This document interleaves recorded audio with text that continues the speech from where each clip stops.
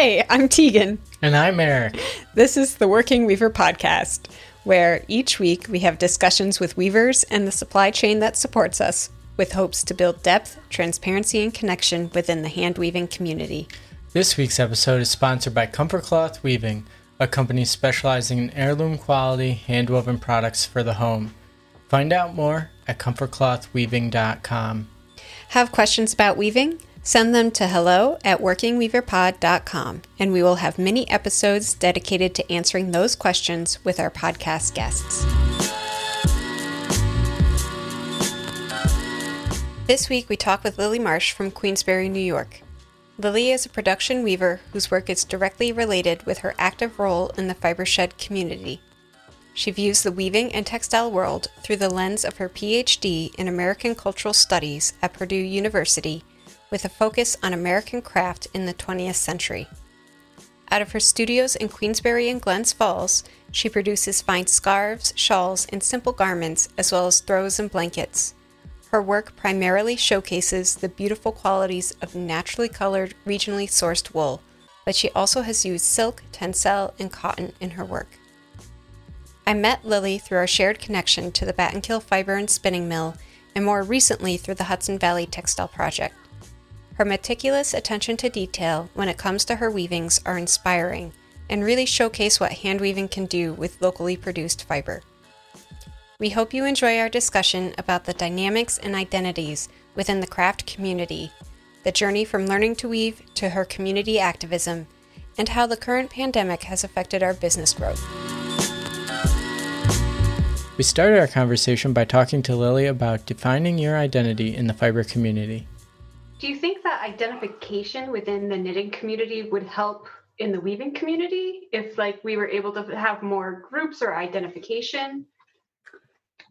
Or do you think that would just impede movement because people are just too afraid to label themselves beyond a weaver?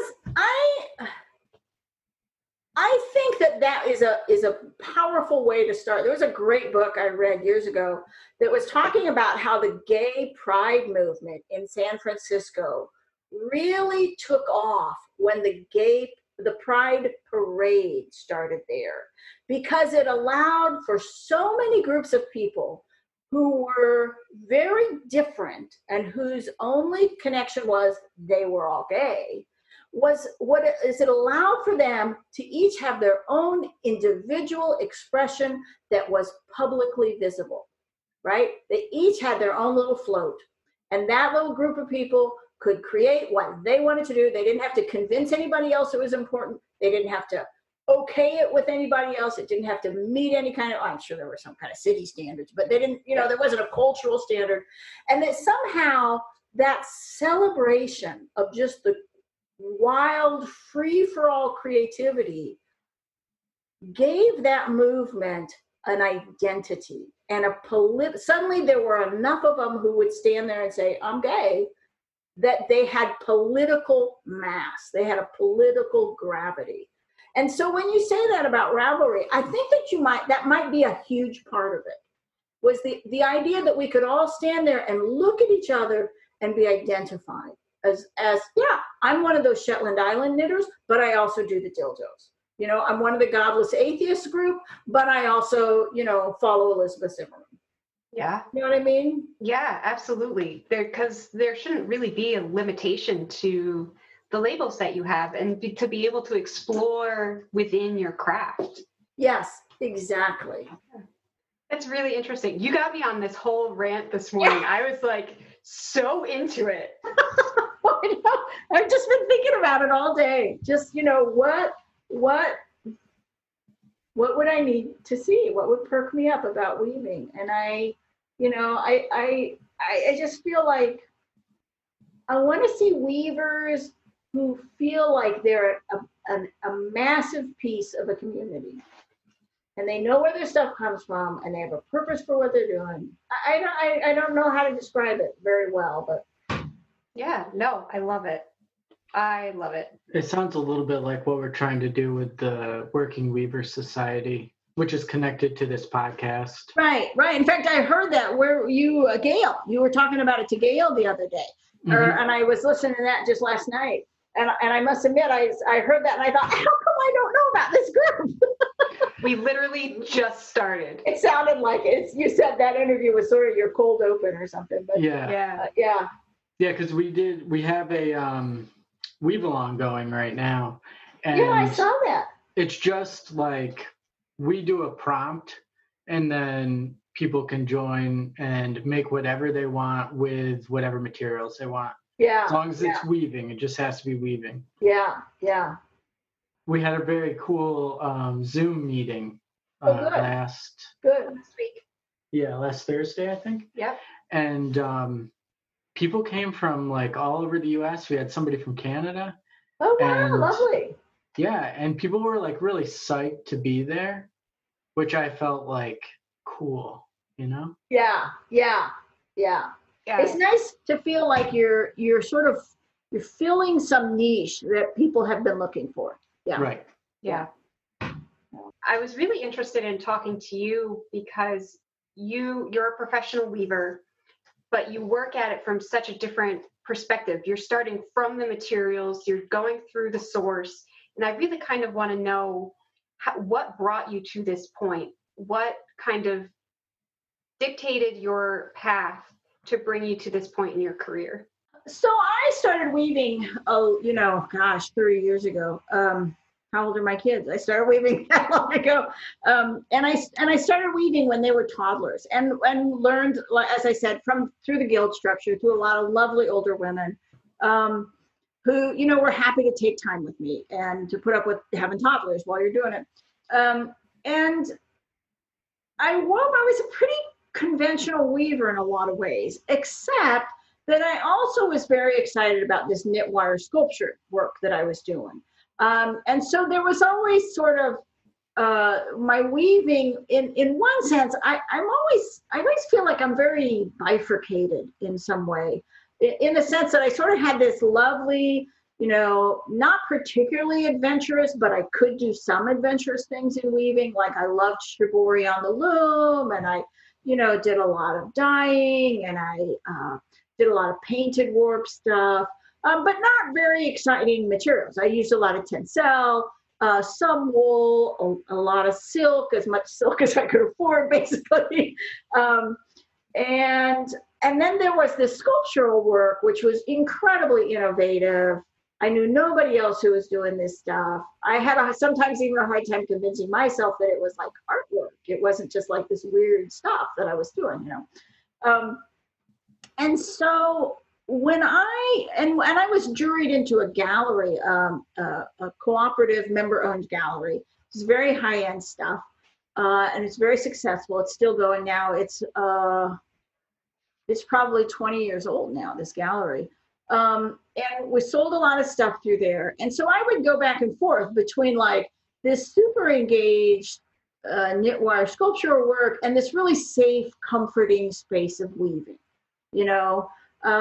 And then I went back to school. I went back to school for this PhD in American Studies. And there's something about American Studies, which is all about cross field work. So my field became art history, anthropology, cultural history, and sociology. So that it became this like really rich space where I could ask questions that didn't really fit in any specific field. But my interest was all about community engagement. How does a community come into being? How does a group of people suddenly cohere and begin to identify who they are? And so I studied knitting, and I had been a long time knitter. But when I came out of school, so I finished my PhD in 2016. And in fact, the first weaving that I did when I was out was I wove big shawls for my entire committee. My entire doctoral committee got a shawl. And we moved to New York, and there was, I started weaving in the old way, just thinking I would do sculptural work, thinking I would just weave because I love colors and I love textiles. And suddenly that kind of weaving was profoundly unsatisfying. Yeah. It just wasn't working for me. I didn't need that safe space anymore. Maybe and I got hooked up with Battenkill Fiber Mill, And suddenly the realization that this could be community engagement work, that my being a weaver could be a form of community activism, that had political ramifications in terms of keeping small businesses going, that it could have cultural ramifications about what do we do well here in the Northeast and what shouldn't we be trying to do on this land, on the idea that textiles is an agricultural product. That just became so tremendously exciting to me, in ways that sort of, in some ways they sort of, healed that sort of previously bifurcated feel to my life. Now I still like, kind of being this hybrid thing going, between community activism and artisan practices. But that's sort of how I sort of arrived at this place. I no longer feel the need to show off my creativity as much as I feel the need to be part of this community and to be a supportive actor in the work that we do. That's sort of the long answer to that question. No, I think it's important to know, especially coming from, you have a formal education background, but it's not necessarily like I have a formal education background in weaving. Yes. But yours is in more of the study of cultural studies. Yeah.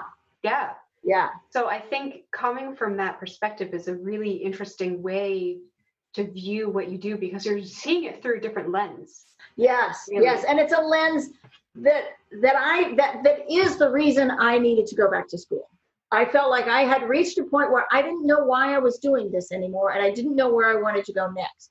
I loved doing it, but I could see sort of there's an end to this tunnel, and I don't know where to go. And so, if you're me, you go back to school. Yeah. We live in a college town. My kids were old enough, and they accepted me back into graduate school. So that lens is just incredibly productive for me in terms of how I see myself fitting into the work of a community. Yeah. Do you feel like the work that you do, in some ways, you're doing work to showcase the work that your community is doing? Yeah. Like you've got your farms, they're raising sheep, you've got MJ spinning the wool, and then you're creating a value-added product, for lack of a better term, some kind of piece of work that is also, not only is it providing a life for you, but it's also showing off all of the other lives that it's providing for. Exactly. That's a great way to put it. I feel like in many ways, I'm just sort of a translator, right? I'm taking this wool, say Crazy Legs. So right now I've got all this Romney from Crazy Legs Farm. And Norma Johnson Glacy, she's done decades of work in the community with sheep farming and, her animals. She sends her animals to the 4-H fair every year with a bunch of different kids that, want to show sheep, and she's embedded in the community. And so I'm weaving her wool, and I want to show what her wool is good at. I want to show off her work, her decades of breeding these sheep, her decades of care. Now, do I want the weaving to look good? Of course I do. Right, obviously. Right? Yeah. But because I want it to be weaving and not just a pile of yarn, But I do see this feeling that this thing we get from the earth. That's one of the things I like about natural fibers. It's this thing we get from the earth, and we get it every year, and it asks what we can do with it. And I want to take what I'm given with it, make something out of it, and then give it so it can go on and keep being part of somebody's story. It can be wrapped around a little kid or an older woman or, a young man who can, go off and be who he needs to be in the world. But that's what, like you say, that person that's just a piece of the story of the trajectory of this work. Yeah. That's interesting, because that's kind of not in sort of the same well-articulated way, but we're also sort of looking at our work in terms of like taking someone else's hard work, showcasing it off, elevating it to a point where it becomes like a passed down multi-generational kind of item that people really kind of look back on and remember when their grandmother got it and how special it is to them today. Yeah, exactly. I think that that's, I think that that's something that is squarely in the artisan tradition and is less part of the artist tradition, right? Because in so much of the tradition of the artist, suddenly the artist is the hero. And I just don't have any need to be that hero anymore. I want to be part of the story of the community. Oh. And I there's, I guess maybe, I feel like I spent years as a young mom, as a young woman, trying to figure out how to yell who I am. This is me, this is me, this is me. But as you age, you realize that's kind of a boring conversation.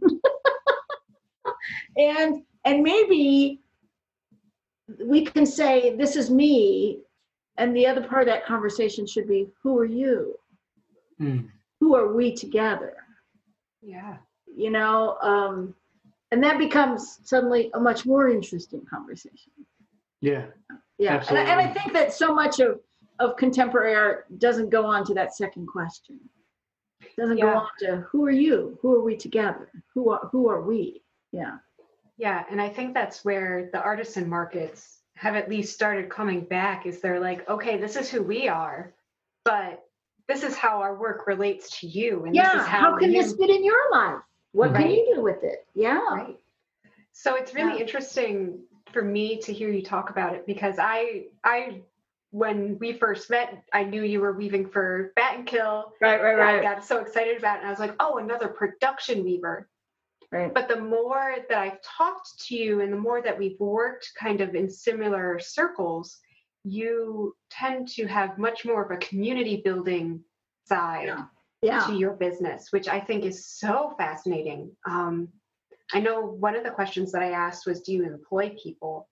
Well, I think quickly to touch on that last point you made, that the working in the community and working with you in that, like through the Hudson Valley Textile Project, through the Guild, different organizations and stuff, I think also kind of inspired us towards trying to put some resources together for weavers. I mean, we've been talking about this for like 2 or 3 years now. At least 3 years. Yeah. And we sort of have had ideas, filled up notebooks, lost notebooks, come back to things. Something has happened and sparked an idea. And then we sort of were hit with the current situation with Corona and all that. And we thought, all that time we spent talking about this is the perfect time to try to execute something like that. If ever there was a time. Exactly. Because out there looking for community. Exactly. Yeah. So, and kudos to you guys for doing that, because it is something that the weaving, the textile community has needed for a long time. But it also takes a kind of special confluence of skills. It takes the technical skills in order to put something like a podcast together. It takes the weaverly knowledge. It takes certain emotional intelligence to be able to talk to people about where they are, what they're doing, and to draw out the interesting conversations, and to make that safe space for someone to say, well, I don't really know what I'm doing, and I've never tried this by myself, but maybe I can try this. Yeah. Maybe I can be brave. Yeah. Well, I think during the Zoom meeting we had for our Weave Along, there was one person who was like, I don't design my own patterns. I just copy things, and I feel like a fake because that's what I do. Yeah. And it's like, well, you're just starting out. There's such a plethora of patterns to choose from. Why not try it? And then as you get comfortable, you can start mixing them together. And you just learn so much by using those patterns. Just download wholesale off of handweaving.net and go to town. Go to town. Yeah. Absolutely. And the fact that she was able to feel comfortable enough to say, I don't know what I'm doing, I think is a testament to how much this community needs to support each other, to be like, it's okay to not know what you're doing. Right. Because we're all here to teach you and elevate you to be a better weaver, to be more involved and more connected. Yeah, because I think one person there said that, and then 9 other people were like, oh, well, here's a different resource for every person that's here that you can either ask, message on any kind of social media. You could come to the website and post in the forum. Here's books you can look at. Here's software you can get so you can mess around with the patterns and see what happens. And sort of encourage. Yeah, and it's not only are there all these resources, it's okay to acknowledge you might need a couple of them. Yeah. It's okay to say, this scares me to death and I don't know how to do that. And please send me to the right website, or send me to the Yeah. Hit me with a book, Yeah. Or even join a guild. Yeah. I know it's not possible for everybody because they're not like in areas where there's prolific guilds. But there are online resources.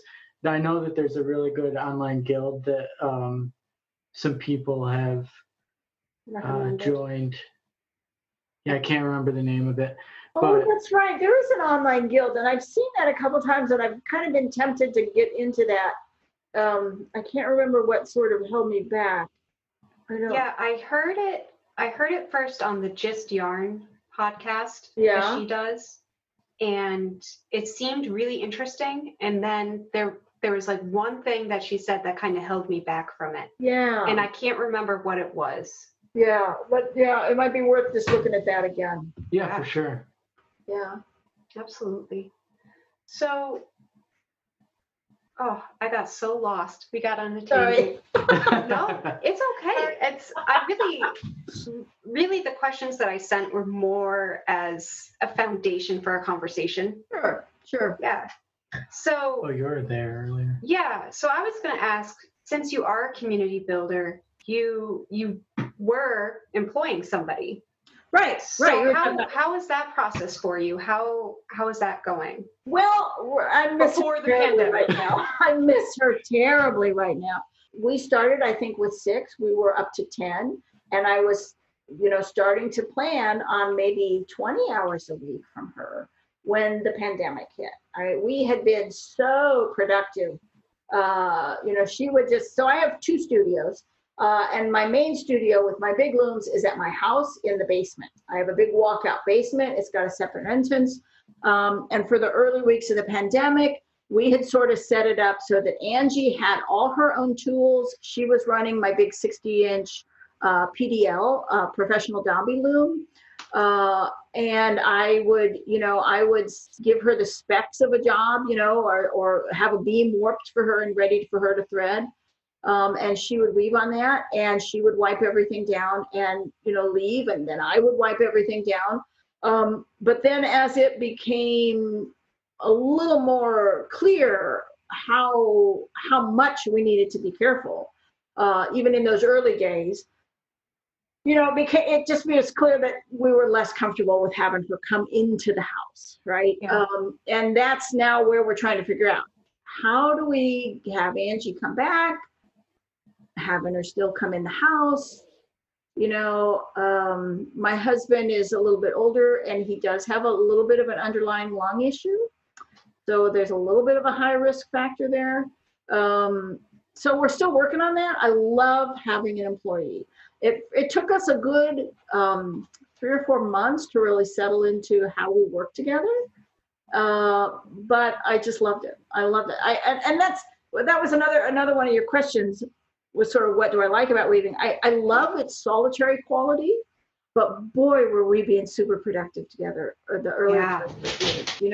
We sat down, we took the first week of the year in January, and we just weighed out and measured and got the paperwork for like 20 different projects, so that we could there was a bag, the next project to go on that loom was this bag, the next project to go on this. It was so satisfying. And now it feels like I'm swimming in mud, right? Because it's just me and, I was just in the process of training 2 people to weave for me. And it was just like they were getting comfortable with the loom. They knew all the quirks about it, so they could they were getting comfortable weaving yardage. They didn't have to worry about it. And then everything kind of hit the fan. Yeah. Yeah. So, So how were you handling, or maybe you don't really want this to be, have him edit this out, but how were you handling the employment aspect? Because, because I think at some point, Angie's not going to want to weave for me anymore. She's got a young kid. She's going to move on to a better job. She's not going to work at the mill anymore. I'm going to have to find somebody. I figure out how to hire somebody. So I was doing it kind of piecework. So I would say they were weaving towels, how many yards they would weave in a day. I would pay them by the yard, what they would do. So then that kind of gives them an incentive to, hey, if I weave 5 yards, I get $15 a yard. Make some good money. But it takes the training to get up to that point. Yeah, yeah. And so that way I'm training them for the labor that they can do. So if they can only weave 2 yards in a 4-hour shift, that's okay. I can still pay them for their time. Yeah, right. That's 2 yards you don't have to weave. Yeah. Exactly. It's 2 yards that's off my plate already. It'll be amazing if we all survive. I mean, financially, economically, Yeah, it's been so one of the things that we're working on now is I have a client that we're weaving samples for high-end handbags. Right. And she is really interested in localized fiber, working with the fiber community, knowing the story behind it. And so that's why she ended up reaching out to me, because she knows that I'm willing to do small batches to do the testing. Right.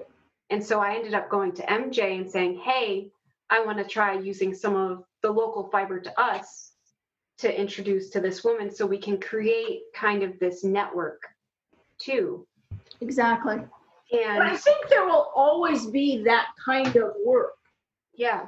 Right. Now, the kind of work that might be harder to come by in the future will be the small farmers who are willing to make an investment in a yarn and a product. Yes. So I think there will be designers who can make an investment in a product, but it might be more difficult for farmers to do that. Because, a sheep flock is so marginally profitable anyway. Yeah. You have to love sheep to do it. So if it's costing you too much to do it, you can't do it, no matter how much you love it. Yeah. So I'm curious how we could support small farmers. So like we're kind of the in between, right? Like the bigger designers and the small farmers. We're the ones who really take the material and bring it to life. Right. And are willing to work in small batches. 6 blankets. I'll make you 6 blankets. Yeah. Yeah. Yeah.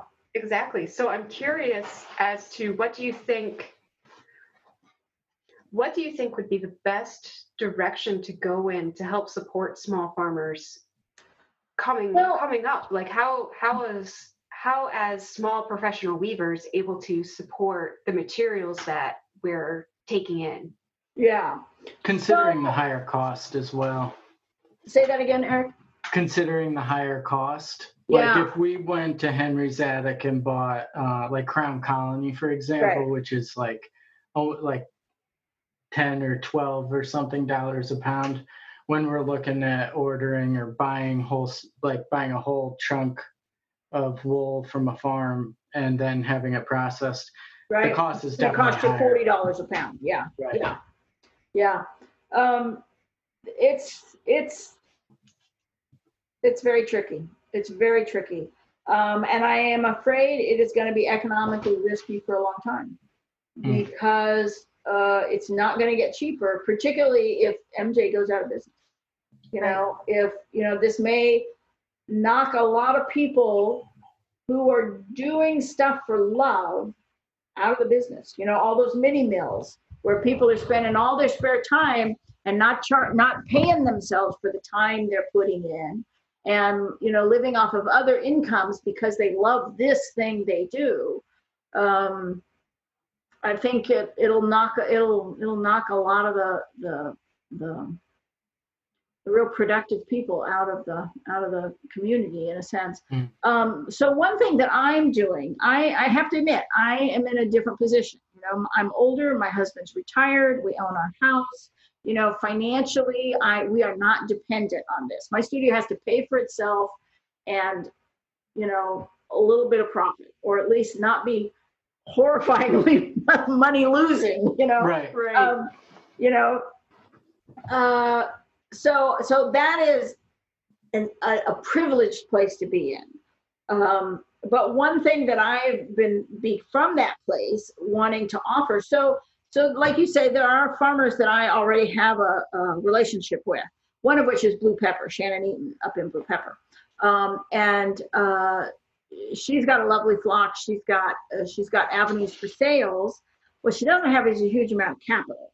So what I kind of worked to deal with her this year, that she's going to go ahead and invest in yarn. She's going to have her clip made into yarn by MJ, and then she's going to hang on to that and send me enough for 4 to 6 blankets at a time. And I will just weave that up as she's ready for it. And I'm going to weave that on commission for her. So in the sense of she only owes me once she sells it, right? So I'm not going to weave up all her yarn for her at once, but she's going to have 4 to 6 blankets, maybe a little bit more. I'm not sure how many quite she's thinking of. And she will pay me when she sells it. Because that's something that I can do for her. I can help her stay in the market. I can help her have products to sell. That she doesn't need to upfront $3,000 for her clip, Yeah. I think that's something that I've seen a lot of recently, in that people are sort of adjusting the ways that they're requiring payment, or that they're transacting business, so that the burden isn't all like this minute. Yeah, that we're sharing the risk a little bit. We're sharing the risk. But I must admit, if I didn't know Shannon so well, would I be willing to go out on that limb for somebody who I didn't know? Right. I'm not so sure that I would find that so easy. I mean, there are other designers that I'm working with that I have not made that offer to, because, I've never met you. I don't know you from Adam. Yeah, but I think that's also part of the community. Like, you're part of this community, they're part of this community. And because you both have established relationships in this community, you sort of are willing to work with each other. Right. And that, of course, the downside to that is, how does one become an insider to that community? How do you let people into that? How do you not make that a hard and fast line, but a somewhat porous line that allows for people to move in and out of that? I mean, one of us is both an affirming sort of statement, but it can also be an incredibly destructive kind of statement. Correct. Yeah.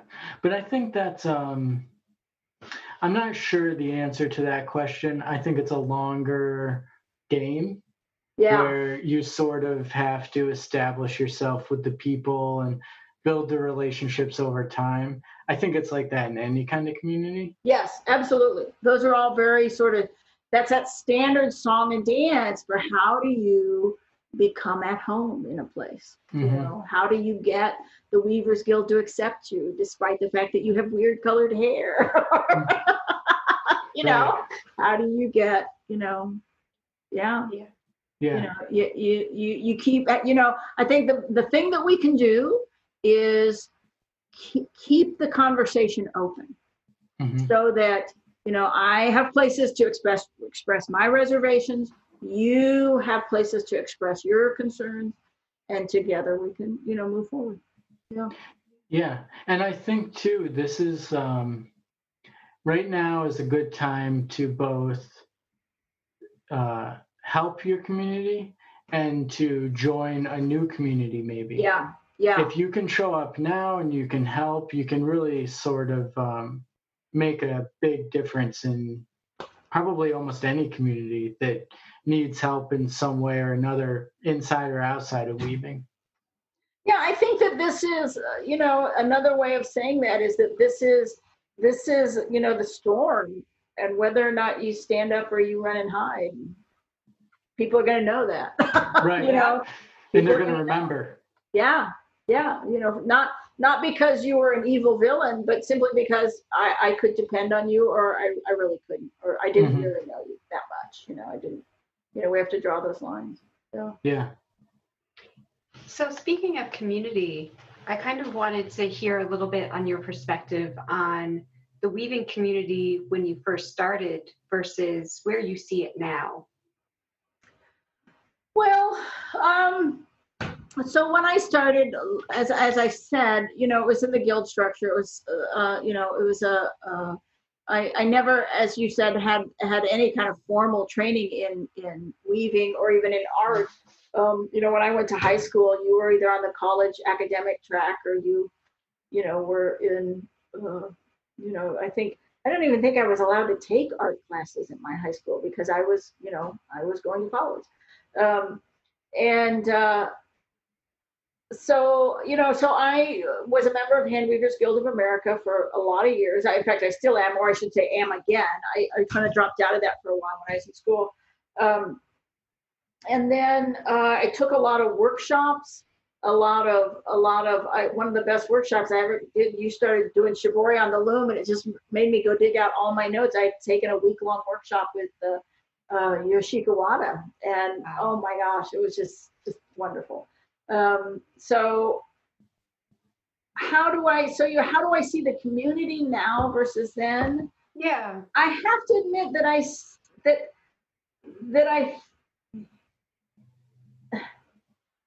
see it as significantly unchanged in a lot of ways. And I don't know if that is simply because of my view of the community is from the same position as a guild member, or whether or not there are avenues that I simply haven't explored. So I have been dismayed at how little change I've seen in the community. It seems to me really, really kind of dismayingly stuck at a kind of 90s baby boomer sort of ethos, or I'm not really sure what the word is that I want. But I look, even though like our guild, they do fabulous work. But it's the same work. It's always the same work. Now, part of that is because, we weave on looms that produce rectangular or square objects, right. And it's a little bit like, the old design school exercise of here's a rectangle, do something interesting. Here's another rectangle, do something else interesting, right? We're really digging out the creativity. But I just don't see that the weavers have kept up with the real excitement that I see in other sort of closely allied artisanal efforts, right? I must admit, one of the things that really sort of just my heart sinks every time I see another article on the Bauhaus or on Annie Albers, because it's like, for God's sake, that was 1930. That was almost 100 years ago, that we are still going back and saying, oh, weren't they influential? Has there been nobody since then? And the truth is, no, there really hasn't. There really hasn't. There are interesting things. We just mentioned Yoshiko Wada, John Marshall is another, indigo dyeing, but it tends to be sort of corollary arts. It tends to be dyeing. It tends to be the knitters. It tends to be, there's so much excitement in sewing these days. Yeah. Right? So many young, new, exciting designers in the hand sewing market. It's a huge movement in make your own clothes. Where are the weavers? Why are weavers not part of that? I remember, and in fact, I think this is an old thing, because in the 90s, when I was super active in my guild, and there were people who were getting very excited about weaving, they didn't stay in the guild. They moved to the association called Surface Design. Yep. Right? They moved into printing. They moved into painting. They moved in, and the weavers were all just, nope, we do this. And it was so, I don't know, weirdly isolationist, weirdly,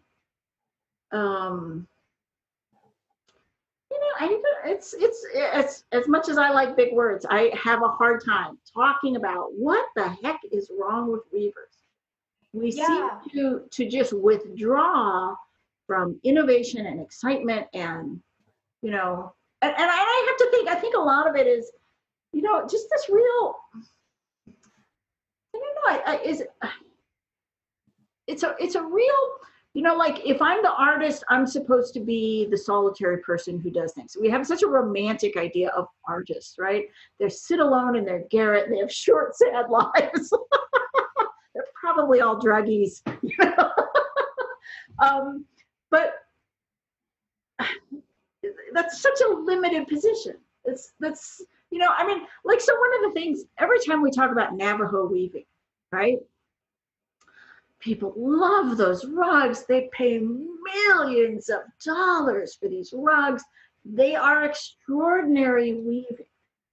But almost never do you want to hear anybody talk about how did all those rugs get into white American hands? Right? They got there in a very ugly way. And it was a systemically ugly way. We want to talk about the beautiful object, and we don't want to talk about it as the product of a human system. And I think that's a huge gap in the weaver's worldview. That we want to take our materials or take our ideas as if they are contextless, as if they have no history, no past. It's a commodity like air. It just came to my hand. And there it is, and here's what I did with it. And that's just such a fruitless place to be. That's really super interesting. I kind of had the same feeling about paper because I got a fellowship in college to study basically how paper manufacturing moved across the world and all the wars that were fought over it, how cultures would just go in and they would essentially burn a city to the ground so that they could take the master paper makers.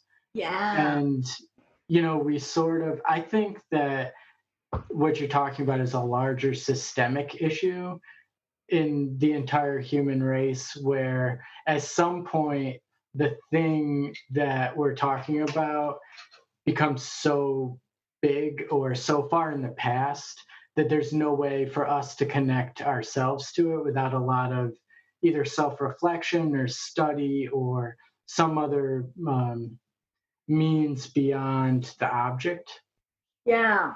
And to look at something in that kind of a timeline means that we're pretty small. Right. Yeah. And that's really hard for us to face. Yeah, How barely very a blip. Small we are. Mm-hmm. You know, and I think that's you know, that's part of the, you know, the sort of romantic idea of the artist is that we're not small. I am immense. I am the entire, my creativity means everything. When it's just, you know, I just don't think that that's a fruitful place to be. I don't see that produces really stunning work.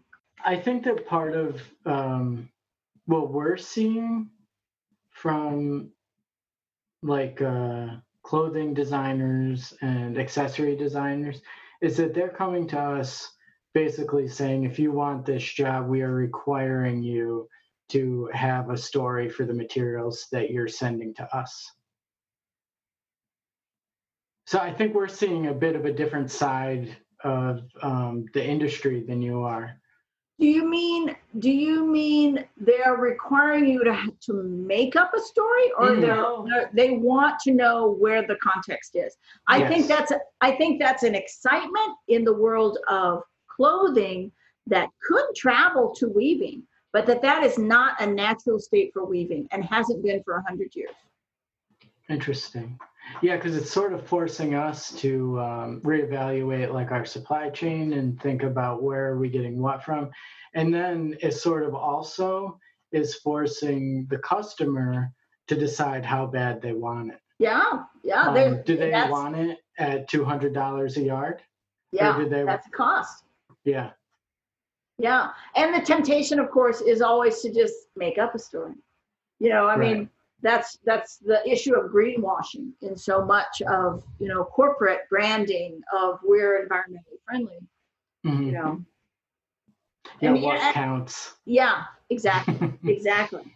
I had a thought too while you were talking about how that shift from, like, it's been 100 years since weavers really kind of gave identity and context to the materials. Yeah. But do you relate that to the industrialization of spinning, or like the industrialization of textiles as a whole? Like, as soon as it got out of the weaver's hands into these automated machines, that we started losing that context. I'm not sure. The history of textiles is the history of the Industrial Revolution, of course. Right. I mean, the first stuff to be produced on an industrial level was textiles, on a mechanical, right? I mean, that's the Luddite revolts, right? Yeah. But it's also true that cloth is absolutely unlike food in terms of local consumption, because cloth has always been one of the things that traveled great distances from its making. That's what the Silk Road was, right? It traveled from China to Europe and as trade goods, right? Because it didn't spoil, could be kept safe, right? So the idea that the Industrial Revolution changed it, I'm not sure, as much as I kind of think our use of textiles changed in the 20th century. Okay. Back in the early part of the century, you know, a lot of even just middle class men's and women's clothing were made locally. The cloth wasn't made locally necessarily, but there were seamstresses who did nice clothes, right? If you wanted a nice dress, you didn't go buy it at the store, you had somebody make it for you, right? And that's still true all the way up through, you know, the 1920s, I think. Now this is territory I'm less authoritative on it, certainly. But once we start accepting a sort of faceless provisioning of what we wear, and we start accepting that our clothing does not express me, who I am, as much as it expresses some aspirational. Now that's not quite what I want to say, because clothing has always been aspirational, right? Yeah. Clothing is always aspirational. But how do we get to where suddenly it's important that I wear the Gap instead of, I like these t-shirts, I am comfortable in t-shirts, you know what I mean? Yeah, there's a difference there that starts to develop. There's a brand. Yeah. It's brand revolution. So it's brand revolution. Yeah. That suddenly isn't just, oh, in our town we have these wonderful seamstresses who make really nice clothes, and they all read, you know, I mean, my God, the Paris fashion dolls that used to be sent all over the world for these seamstresses to copy. And, you know, it wasn't like they were all fabulous designers. But it was a less immediate branding in that sense. But somehow my identity, it being important that I'm wearing somebody, some company, right, becomes much more, in the sense it kind of dissolves the actual history of that garment into a story, a narrative that may or may not have any touch in reality, right, to that story. You know, I mean, we all like a narrative, and some of those narratives are great. You know, like Yvon Chouinard and Patagonia. You know, they're doing so much. I mean, you can now send your Patagonia clothes back to them, and they will repair them and send them back to you. Right? They're doing so much for climate sustainability. But most brands aren't like that. Right. You know, most branding isn't like that. So it's interesting to me that you are talking about what kind of dismays you about the weaving community and our communities as a whole and how they can grow and get more connected, how would you view that as an opportunity for a weaver? Like, how could a weaver change the perspective, change the narrative to kind of build these communities, be more connected, bring some more excitement back, like you're seeing in Ravelry and the sewing community? What's something that we could do to kind of elevate ourselves up? I think that you're doing it. I think your idea of the Working Weaver Society and the podcast and this place where we can all openly talk about our passions, right? Openly just say, I love wool. I love wool. And I don't want to, I used to love silk and rayon and all this stuff, but now I want to weave with this wool. And I really like, this kind of wool. And you know what I mean? And I want it to be climate sustainable. I want it to be economically equitable. I want, these are the things I want. I think you're starting to do it. I think there need to be more places like that where we can just admit our passions and celebrate them together. I do have some questions about the in-studio kind of stuff, minutia of weaving. Like how long is the average warp that you put on? What's worth it? What's worth it? Oh, okay. So like my minimum, if you're ordering blankets from me, is a minimum of 4. So like 12 yards. Don't make me put on less than 12 yards. Yeah. There are special customers that I would do slightly less than that for, mm-hmm. But I won't put that on the power loom. If it's less than 12 yards, it goes on my hand looms and it's, but so a minimum warp for me from a customer is 4 twin size blankets, and that's about 12 yards. Yeah. Was there a second part to that question? You just said, what's my minimum? Yeah. And then I had sort of, I don't know if the answer might be different, but what's worth it? Yeah. What's worth it? Well, I will say that minimum of 4, those are all the same blankets. Don't ask me to change that pattern every blanket. Yeah. Exactly. Not doing that. But again, now that I feel enmeshed in a partnership with so many farmers, so like Crazy Legs, she's just ordered, 6 shawls for me. And I did do, 3 of one pattern, then I changed my Dobby chain, and that took a couple hours, and I did 3 of a different pattern, because just so she'd have something different to offer her customers, right? Mm-hmm. But I wasn't gonna do 3 and rewarp or rethread, I was gonna change the Dobby pattern, not the, but yeah, about 12 yards. Smaller than that, I start looking at that with some questions. Yeah. Yeah. Making the same threading produce different things has been quite a staple in our design work. So that we could put on 50 yards and maybe come off with 6 different things. Right. How do you price your products? So a lot of what I do is what I call weaving services, right? It's yarn that someone brings to me and they want finished product. So they are just paying me for weaving. So what I ended up doing was every year I try and do a time study. I pick a project that is, typical, maybe 6 blankets, 10 blankets, right?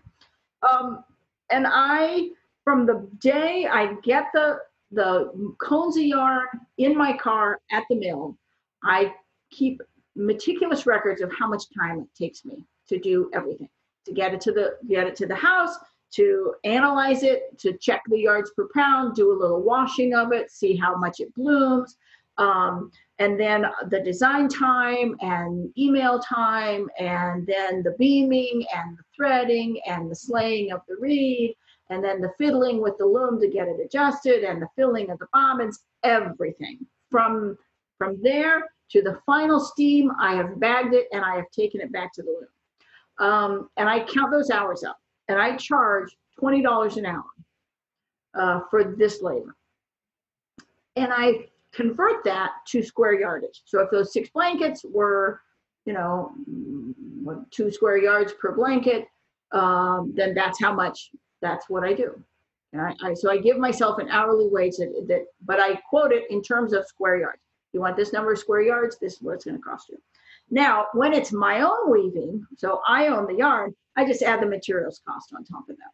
Okay. So in that sense, in a lot of ways, my weaving or my retail stuff comes under a lot of what they are selling their work for, right? Mm-hmm. But I don't really feel bad about that. I don't feel like I need to have a huge markup to match, because I'm not spending a lot of time marketing. I'm not spending a lot of time branding, right? Just, yeah. So that's what I do. I kind of base it on an hourly wage I pay myself. Cool. Interesting, yeah. I think we try to do the same in paying ourselves hourly for the work. But I don't know, like for us, it doesn't know it. Like a square yard of a hand towel does not equate equally to the square yard of a blanket. Yeah. So we do it more based on item, based on like a 50-yard warp. Cool. Right now I'm not putting on a lot of 50-yard warps though, right? Yeah. So for me, it tends to be 12 to 25 yards. Mm-hmm. That's sort of the spot that I seem to work in mostly. I think that might be changing this year with some designers coming to me. But I'll cross that bridge when I come to it. Yeah. The last month, the longest warp I've made has been 4 yards, which feels insane. Yeah. I feel like it's a waste. Doesn't that feel like, and the percentage then waste that you're throwing out is just horrifying. Yeah. It's crazy. It's insane. Yeah. So what do you do with your swatches? That was such a funny question to ask, because I just got in trouble with the swatch in one way. So when I, all my samples, they drag around the studio for ages. I label them mostly. I keep track of them. I look at them a lot. A lot of them end up at Battenkill because she wants samples to show customers about, here's something you can do with a farm yarn. Mm-hmm.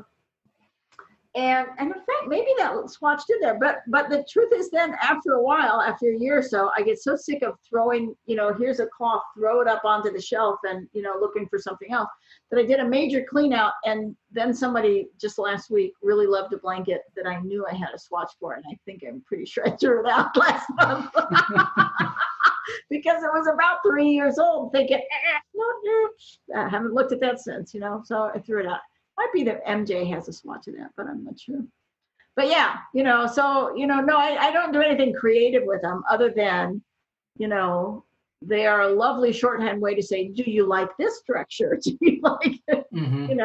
I find, I don't know about you guys, but I find that so many people who come to me are either graphic designers who think that a picture is the same as a cloth, right? Or farmers who are not textile people at all, right? They know they produce lovely wool and they've been convinced that knitting is a worthwhile thing, but they're not at all sure about weaving, right? And so the idea of trying to tell somebody how a structure works and that there needs to be a structure, can be very confusing. I was just working with a graphic designer who sent me designs for blankets. And she's drawn pretty pictures, and they are lovely. They will be lovely blankets, but they still need to be a twill, and they still need to be,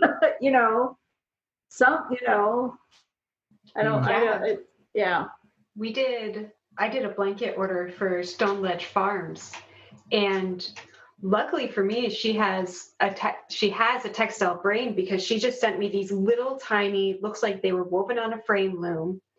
She just kind of did the stripe sequences that she wanted. Lovely. And she's like, this is what I want in my blankets. And I said, great, excellent. This is easy. Yes. And then I've had people who just have no idea. They're just like, I really want some fabric. Here's a picture I saw online. Can you duplicate this? Yeah. Yeah, which has all sorts of problems with that. Right. Yeah. When the designer first sent me these things, she was sending me these pictures of paisley. Like, no, I don't really think I can do that for a blanket. No, Yeah. it's not So outside of your yearly accounting of one meticulous project, sort of time steady. Yeah. do you keep track of like your everyday projects that you're doing somehow and like catalog them and have references to refer back to? Oh yes. Oh my gosh. I keep ridiculously extensive records. Yeah. So like this year, I was so proud of what Angie and I were doing. So I use a software program called Pixelloom, Yep. Mhm. right? Which I just really like. It was an early one that I adopted, and you know how hard it is to teach yourself a new program. You know, it's just, please just stay with the same thing. And I mean, I use WeavePoint for my CompuDobby, but I don't design on WeavePoint. I design on Pixelloom. And so I really love their project planner page, right? And every project gets it, you know, so like Crazy Legs Farm right now, I've got 6 project pages because she wants 6 different warps done. And that goes in a bag with the cloth. And then once, or the yarn, and once then that comes into production, I have a big board in my studio that has, you know, where each project is. So the board is divided it's like a graph, right? So that on the horizontal axis is what part of is this prior to going on the loom? Is this on a loom, or is this post loom, right? And then there are 3 categories going up. Which loom is it on, right? Is it on the folding dobby? Is it on the professional dobby? Or is it on the industrial dobby? So that I can track each thing. And then that piece of paper goes, it gets, as things are moving on the looms, then that piece of paper and all the notes, so my calculations for spools and my, you know, what is my shrinkage calculations, or what were my calculations for actual yarns per pound by my measure. That all gets tucked in a manila folder. And at the end of that project, when I've got all my notes on it, it gets stored in a filing cabinet and I have it to refer to. Any samples go in there, any little, you know, I always measure off a 10-yard piece of the yarn and weigh it to verify yards per pound, and then wash it to see what it blooms like. And that goes in that folder. Just all that stuff is saved. Yeah, so I'm pretty careful about record keeping. Of course, though, the corollary is there's always a question I didn't answer that later I want to know the answer to. You know, you there's just always like, did I use a selvage on that? Oh. Yeah. I think I did, but I didn't write it down. I think that kind of record keeping is aspirational for all of us. Aspirational or anal retentive. I'm not sure. Both of those are 8 words. Yeah, it's aspirational when you really wish you had that information. Oh my gosh, yeah. Yeah. Well, I look at older records now and I realize I didn't even put down whether it was a twill. You know? Records change over time. Yeah, stuff. You get better at it. You get better. I will admit I have to get much better at my record keeping. I'm very much the weaver who just makes the thing, puts it on, keeps a sample, and then just assumes that I'll know what it is. You'll remember. Yeah. I've started making part code sheets that have our threading, all of like the warping information on it. Yeah. Any sort of other details about it, and then it has like the part code for every variation of it. Yeah. Because she'll bring in like a pile of hand towels, slap them down on my desk so I can put them online, and I'll have to it'll be on me to go figure everything out. So I've started keeping records. Yeah. It's true. I'm just a machine. I can't help it. That's right. I take care of all the non-fun I've long stuff. said that about you, Tegan. You're just machine-like. I'm just a machine. I can't be bothered. No, it's just when you have a partner, it's easy to hand them the things you don't really want to do. Yes. Well, and you know, that was when we started the business. in a real way, I was still working full time. So I was supporting us, but then also doing essentially everything that wasn't weaving because I couldn't like go to work all day and then come home and weave all night. Yeah. So I would do. Yeah.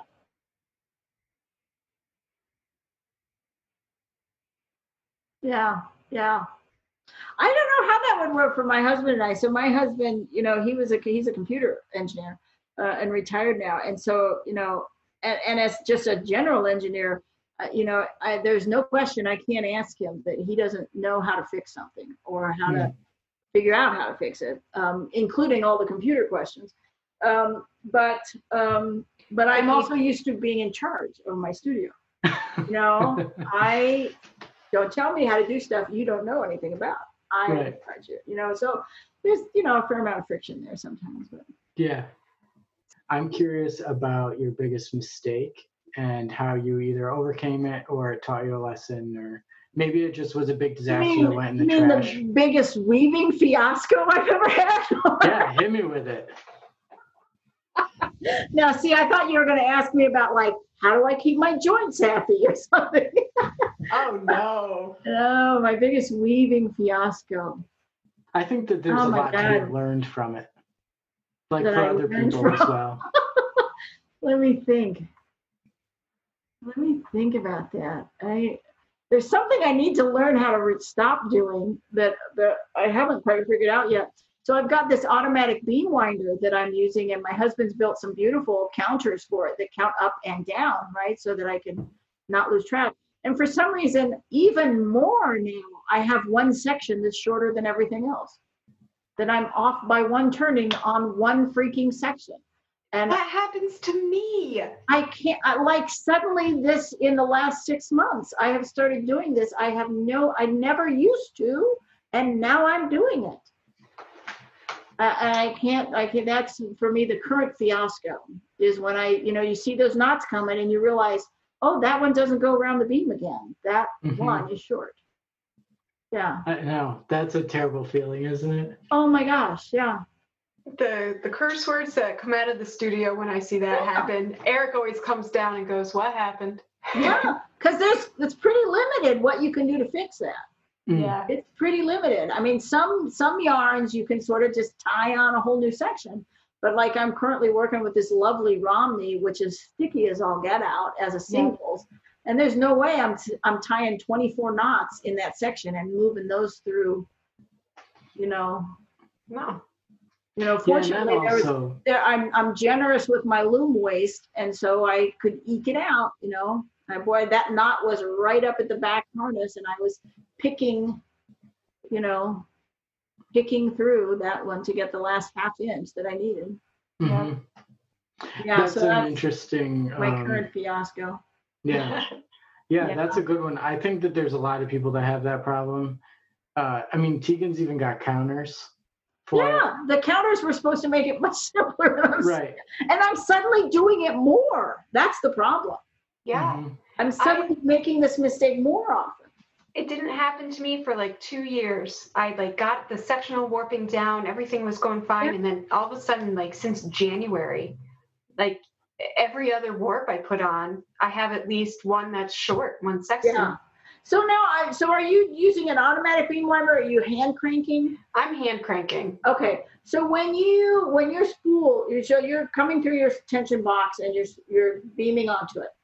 So on mine, I have to stop a yard before I want the warp to stop to put in my first tape. Yeah. Right. I'm putting in a piece of tape. If it's a singles, I'm doing 2 pieces of tape. Right.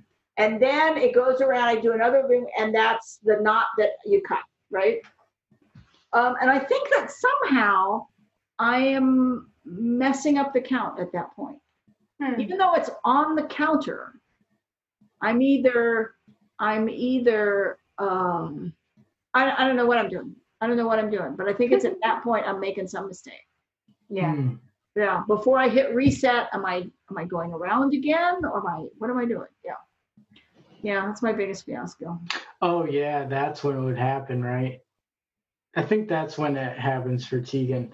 when she finishes, cuts it, attaches it, and then forgets to reset it before she starts.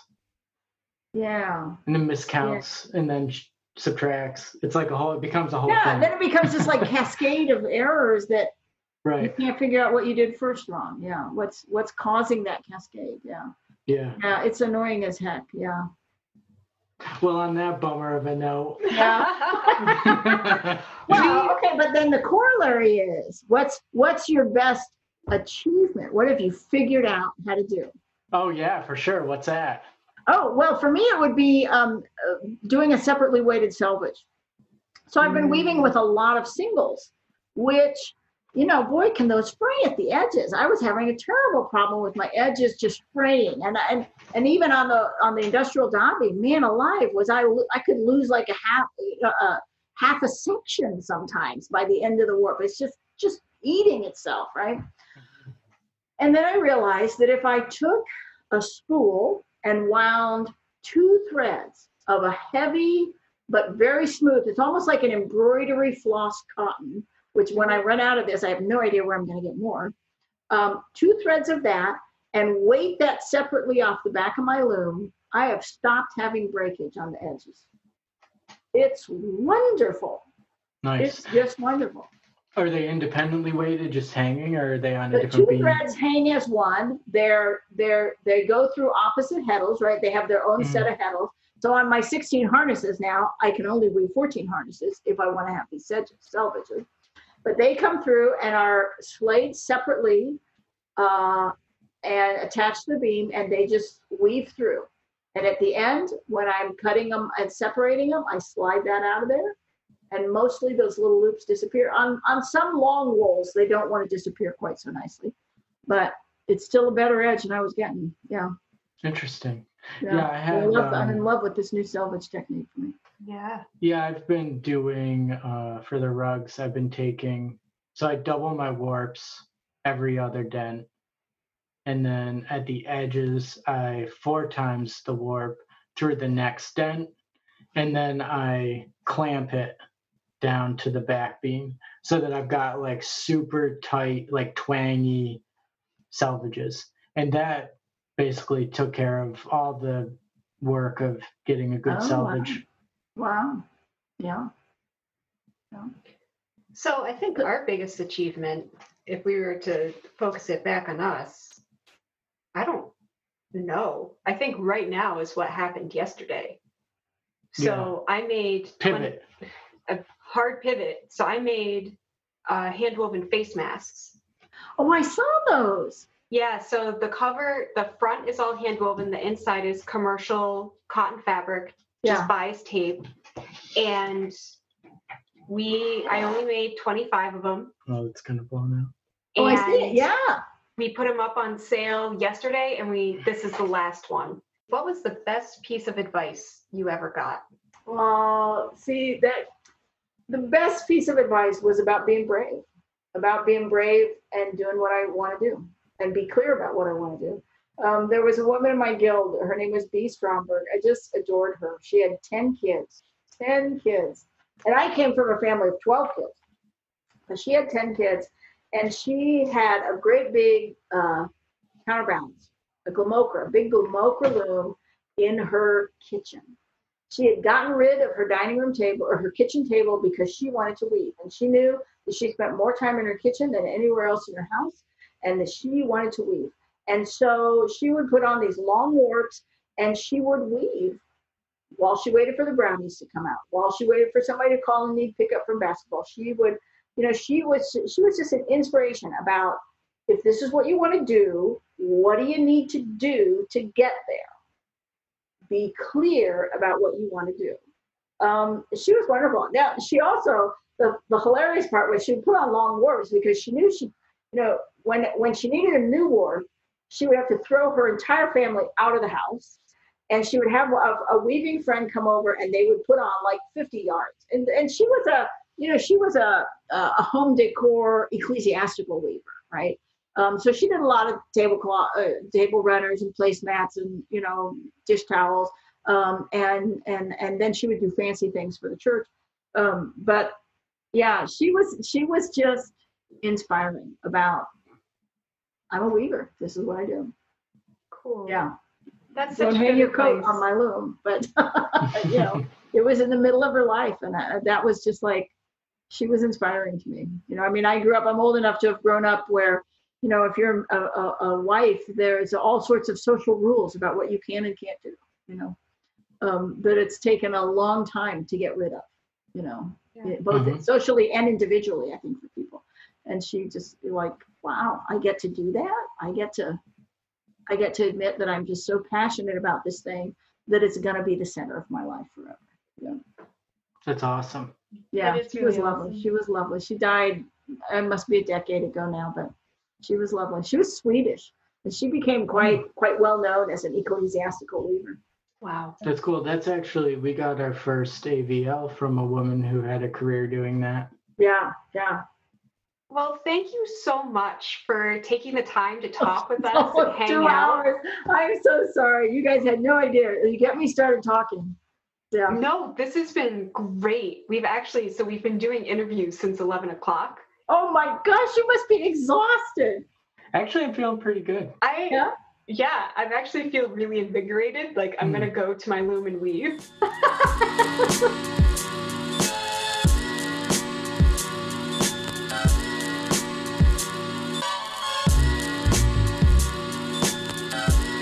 That was an intense conversation, but I really enjoyed myself. It was really interesting to get a different perspective on what we do as weavers. A special thank you to Comfort Cloth Weaving for sponsoring the podcast this week. You can find them at comfortclothweaving.com. Another thank you goes out to Rawhead the Recluse for providing music for our podcast. Find him at rawheadtherecluse.bandcamp.com. Don't forget to send your questions to hello@workingweaverpod.com. If you enjoyed what you heard, please rate, review, and subscribe now. It will help us reach more weavers and people who are passionate about hand-created textiles. You can follow us on Facebook and Instagram at Working Weaver Society, and you can get full show notes at workingweaverpod.com. Thank you for listening to this week's episode of the Working Weaver Podcast. We look forward to sharing more episodes with you each Friday. Bye! Bye!